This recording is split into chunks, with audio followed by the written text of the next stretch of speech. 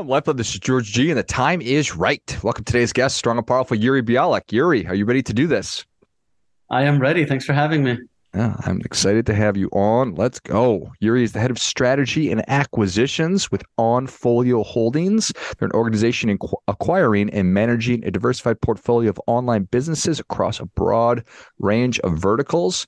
Yuri, tell us a little bit about your personal life, some more about your work, and why you do what you do.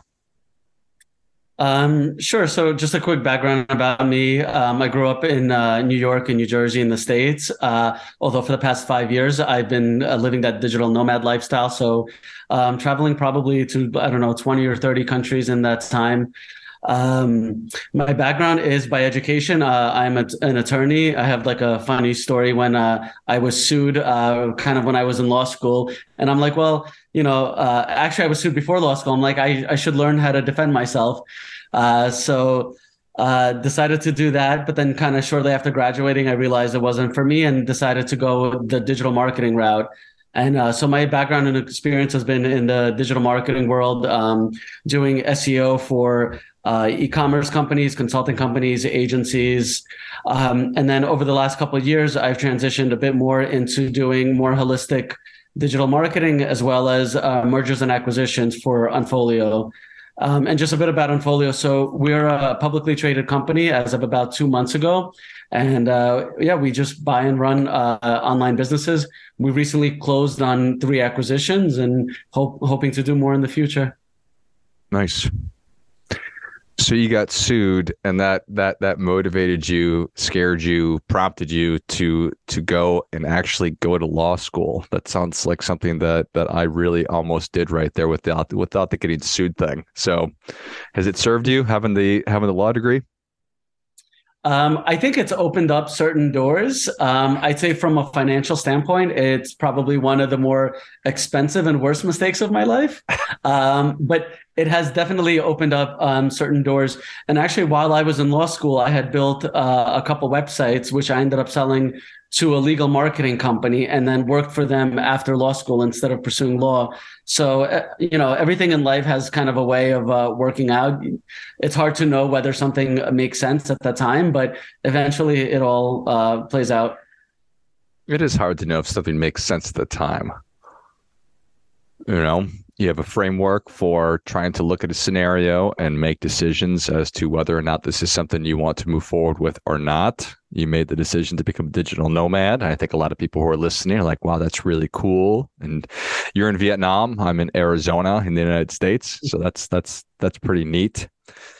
The framework, I'm curious about how you evaluate your potential acquisitions for OnFolio. How do you think about and make decisions on which companies are going to be right for you? Mhm. I think that it changes and evolves over time, but there's certain metrics we look at. So we look at, for example, EBITDA, and like and that goes up as we make larger acquisitions. We try to make larger and larger acquisitions. So right now, our minimum is about 500,000. I've kind of spent most of my life online, so I've had a lot of like experience diving in into different businesses and seeing how they work, and so a lot of that is just based on doing due diligence. So we look at the team, whether the team comes with the business, whether they have a solid team. We look at the marketing funnel, the sales funnel, where they're getting leads. So we get really granular. We look at the customer acquisition cost, the lifetime customer value, and we just evaluate all those things. But for example, now, I think that we're about to enter a recession. We don't know how long it's going to last or how big it'll be. Or how bad it'll be. And so one thing we're looking at is how would a business like this do in a recession? And so that's definitely like top of mind now as we look at different businesses. Yeah. And do you have thoughts on certain industries that maybe you're going to focus on and not focus on because of the recession? I don't know what we'll focus on. I know there's some industries that tend to do better during recessions. For example, pets usually are recession proof, no matter what. People spend money on their dogs, and probably even more so as a recession comes because they're saving money from going out to restaurants and other things like that. I recently found out that like skincare and beauty is pretty recession proof as well. And people like the self-care industry, people like to pamper themselves even in a recession, which is something I wouldn't have imagined. But we look at a lot of different businesses that come from different directions, from incoming deal flow, brokers, marketplaces. So even if we look at a business that's not directly tied to a recession, for example, if we look at purchasing an agency, right, we want to know what kind of clients the agency has, because if the clients are in a recession-proof agency, that means that agency will continue to do well during the recession. Yeah, that makes sense. So for your deal flow, potential acquisition targets come across your desk. Mm-hmm. How do you think about a company that's actively trying to sell itself versus a company that's not? Does that play in? Yeah. I mean, if we're getting the deal flow, usually it means it's coming from like a broker, a marketplace, or somebody selling it. So that means it's already somebody who is trying to sell it. But if you try to reach out, like doing cold outreach to see if somebody wants to sell their business, it's kind of a hit or miss. A lot of people have unrealistic expectations as to what their business is worth, just because they put so much, of their like life into it, and they want to get it back, even though from a financial standpoint, it doesn't necessarily make sense. So yeah, I think that's kind of the tricky part. But it's always better to get something that's not listed on the market, because there's less competition available, which means you might get a better deal. And I think you have an advantage there when you can get something privately. And so when you're looking at this opportunity, it's let's just make up a fictitious company that is in the self-care industry and they have EBITDA of $1 million a year. They've got the marketing funnel that's solid, a sales funnel. When you take it over and y'all shake hands, you buy it, it's now yours. Your thought process is that we can make this more efficient, or why is it, or how is it you think that you can drive that EBITDA number higher? So actually, with the position that we're in, we don't necessarily have to grow the company, because if you think of if you think of it as real estate, you buy a building and it's making you $2,000 a month in rent, right? You're not thinking about how are you going to get that 2,000 number to 8,000, because it's kind of, there's only so many units you can do. Obviously, our goal would be to grow it as much as we can, but that's not necessarily our number one priority. Our priority is making sure that the revenue stays where it is and doesn't decline. But of course, yeah, we would love to grow it. Usually when we acquire businesses, we try to keep the entire team in place. We're not like a venture capital fund or private equity where we're going to come in and try to cut expenses and fire people. We ideally keep the entire management team in place. We put in an operator. It might be somebody promoted internally who's already there, or we'll bring somebody new. And then it's their job to run and ideally grow the business. So the idea is that you have an owner that is wanting an exit? Correct. Usually that's the case. Got it. Okay. And is there an end or a limit to how many organizations that Onfolio is looking to acquire? I hope not. As we grow, we're gonna, the goal is to continue buying businesses. There's a lot of players in the space now, and they start with one or two, now they have like 40, 50, and they continue to grow it. So yeah, there's definitely no ceiling here. That's interesting. This is this a new industry? Is what you're doing? How long has it been around? How long has it been a business model? I wouldn't say it's a new one, but I'd say it's something that's recently been booming, because these like real estate investors and family investors, they've sort of looked at the profits and the kind of the multiples and the ROI that they get from their real estate deals. And, it might be like 7%, 8%, where they look at online businesses and it can be 20, 30, 40%, depending on the business, which is very attractive to them. So this entire industry has been growing very quickly and been getting a huge influx of money. If you look at kind of, I would say maybe the predecessor of online businesses would be domain names. It's been a big industry now for, 10, 20 years, where people are buying domain names as digital assets like real estate and sitting on it, or maybe turning it into other assets, selling it, renting it out. So that was like the predecessor. And now people are doing the same thing with online businesses. It's just the last couple of years it's really taken off. So y'all are, that's fascinating. I don't know why I didn't think about it like that. Perhaps it's because I'm not fully prepared for our conversation today, Yuri, or maybe I just, who knows?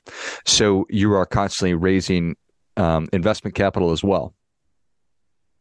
So we raised some capital in preparation for the IPO, and then we IPO'd and using those proceeds for the acquisitions.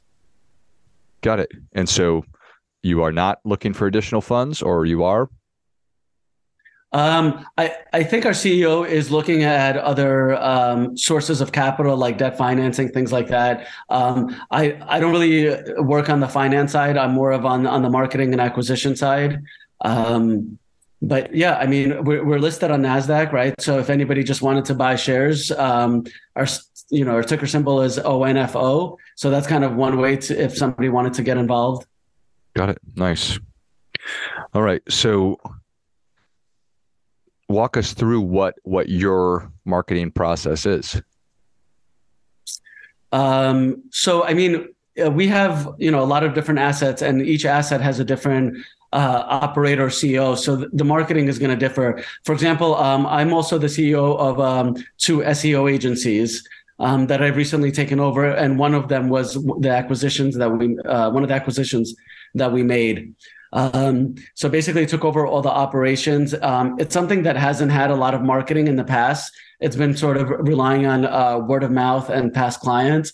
But now I'm coming in and starting the different marketing campaigns. We have a Black Friday special running now. We'll be starting Facebook and Google ads shortly, adding new services. I'm working on email marketing, different funnels, lead magnets. So kind of everything from A to Z. Do you have a favorite lead magnet strategy that you've commonly used? I wouldn't say a favorite one. I like different tools and templates. I think the best one is actually a lot of companies do. They create like a side project and they have it coded and they use that as a way. I know one company did it. They created like a free stock photo site, and that was like their lead magnet. If you think about it, like for example, Credit Karma. Are you familiar with Credit Karma? I am. So they're basically like the largest affiliate site in the world. And what did they do is they took something that was paid, which was credit reports, and they made it free. And now, they released something that was free. They were probably the first ones to do it. Provides a lot of value for consumers. And now every single consumer is a lead for them, and they give them credit card offers, home loans, all these offers that pay, a crazy like amount of money in affiliate commissions. So I think like creating tools is probably one of my favorite ways as far as lead magnet goes. That's interesting. Fascinating. I'm aware of Credit Karma, but I didn't think about them as this large affiliate site. But what you just laid out makes all sense in the world. So, is the email list, is that still really at the top? Is that one of the most powerful ways to sell your service product? Yeah, I still think email is like one of the top assets. If you look at like conversion rate, right? Email is always going to have the largest conversion rate of any traffic channel. It's the only audience that you truly own, aside maybe from some people are doing some SMS and things like that. But, when you're dependent on a platform and they make changes like Apple did with iOS, which affected Facebook ads, a lot of e-commerce companies and anybody relying strictly on Facebook, they suffered. A lot of them weren't able to recover. Similar things with AdWords. If you're selling on Amazon with like an FBA business, your business can be gone in a day if somebody reports you and Amazon suspends your account. So having an email list is still like the number one way where you can truly own your own audience. Yeah. In terms of you mentioned the SMS, so text messaging, how has that grown, evolved? Has it been surprising? Has it been less exciting than people expected? I don't see it very often. I have read case studies where it has worked for some companies. I just think there's so many companies that they have so many other things to work on that SMS is not really top of mind. I personally don't like getting advertisements on SMS. I'm not sure how other people are. I prefer emails. It's not something we focus on right now. It might be in the future. And I think some of it is actually how people interact with like SMS. In other countries, for example, there's like WhatsApp, which they might use for communicating with customers. But WhatsApp is not really a popular app in the US because we have SMS. Telegram, I see a lot of things happening on Telegram as well. But again, I think it might be more international rather than for US companies. Yeah, that's interesting. And you're right. I personally don't enjoy receiving advertisements on text either. I don't mind in my email. So fascinating. Here in the United States, going through the election season, I think that every political campaign seemed to get my phone number and texted me relentlessly. So. Oh, I love when they do that because no matter what, I just respond, I'm voting for Trump just to piss them off. It's a good idea. Yeah. I should adopt that for sure. I like it. They will instantly remove you from their list when you say that. Has there ever been a more triggering word in language than Trump? I don't know. Everybody's got an opinion about it for sure. Elon Musk is going up there right now, so no doubt. Yeah. Interesting. That'd be interesting to look at. How would I know that, Yuri? What like Donald Trump versus Elon Musk? How often that's searched or put into the internet? Actually, you could do a comparison with Google Trends. You can put both of them and see the trend line of either of them. You can also use like a keyword research tool to look at the volume. But for that, I would just use Google Trends. Yeah, that'd be interesting. Well, Yuri, thank you so much for coming on. Where can people learn more about you and how can they engage with you and OnFolio? Yeah, so they can visit our website, onfolio.com. Email me personally, Yuri, that's Yury, at onfolio.com.